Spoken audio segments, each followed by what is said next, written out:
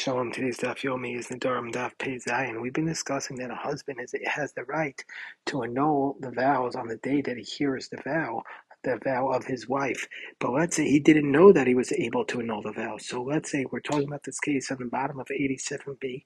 Let's say a woman who made a vow that the husband is able to annul. For example, it's a vow, as we've been discussing several times, a vow that is either Inoi Nefesh, affliction of her soul, or it's a vow that relates to matters between the husband and the wife. So, and the husband didn't annul the vow on the day he heard it. And afterwards, the husband says the following. He says, Yodeani sheyesh nedarim. I knew that my wife made vows, and I knew that she prohibited things upon herself. But I didn't know that the husband is able to annul the vows of his wife. I had no idea that the husband was able to annul it, and so therefore I was quiet and I didn't know it because I had no idea.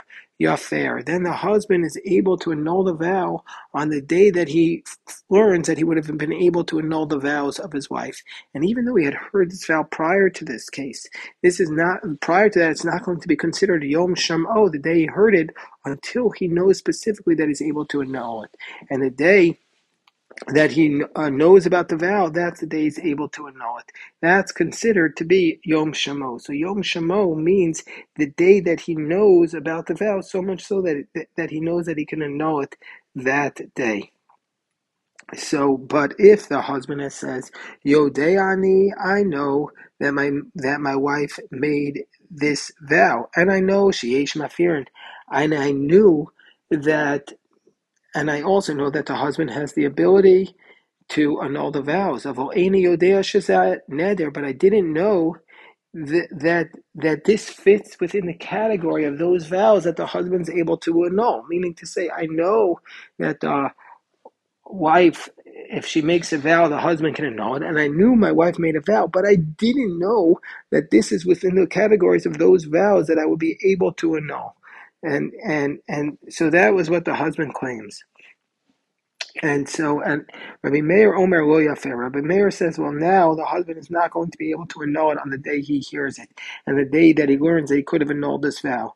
And the only way he could have annulled it is if he had actually annulled it on the day that he actually heard the vow in the first place, not on the day that he learned he could annul the vow, because he knew that she was prohibiting something upon herself, and he also knew that the husband is able to annul the vow.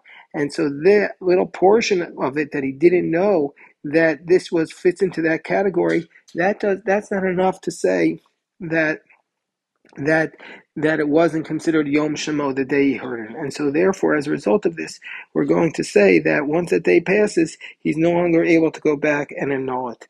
The Mefarish explains it differently. We just explained it according to the way the Ran says it. But the Mefarish says that the reason for Rabbi Meir is, since the husband knows specifically about the concept of annulling vows, and still he didn't annul it, therefore he's considered to be a poshea. He's negligent because he should have annulled it out of a doubt.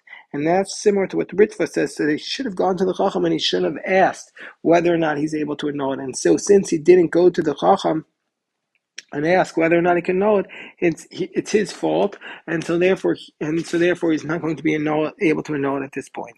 Whereas the Chachamim disagree. The Chachamim say Yafer. The Chachamim say no. On the day that the husband hears it, he's going to be allowed to annul this vow, because since he didn't know that he was able to annul this specific type of vow, that means to say he really hasn't heard about it until now, and only when he hears about it with all of its details is he going to be able to annul it. On that day is it going to be considered Yom Shamo. And so therefore on the day that he knows about this, he's going to be able to annul this vow, and that is going to be considered the annulment of the vow, but not prior to that.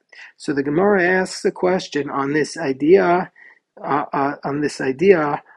from Mishnah and Makos, because we know that the principle is that if a person kills his friend accidentally, he goes to a city of exile until the Kohen Gadol dies. And so this implies that if he kills because he didn't pay attention to it, and he wasn't careful, therefore he has to run to a city. And the Tanaim there argue, what's the law with someone who's blind, that he's not able to see at all, and is he going to be considered like he killed somebody accidentally or not.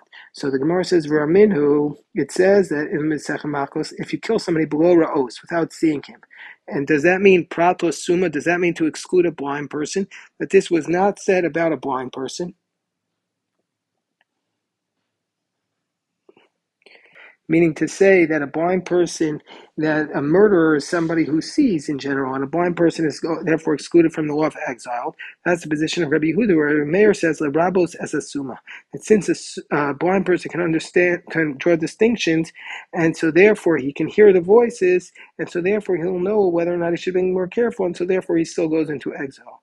And so therefore we see from here, Rabbi Meir's position there says it comes to include a blind person. So we see from here that Rabbi Meir says that a blind person has to go into exile because he could have been able to distinguish.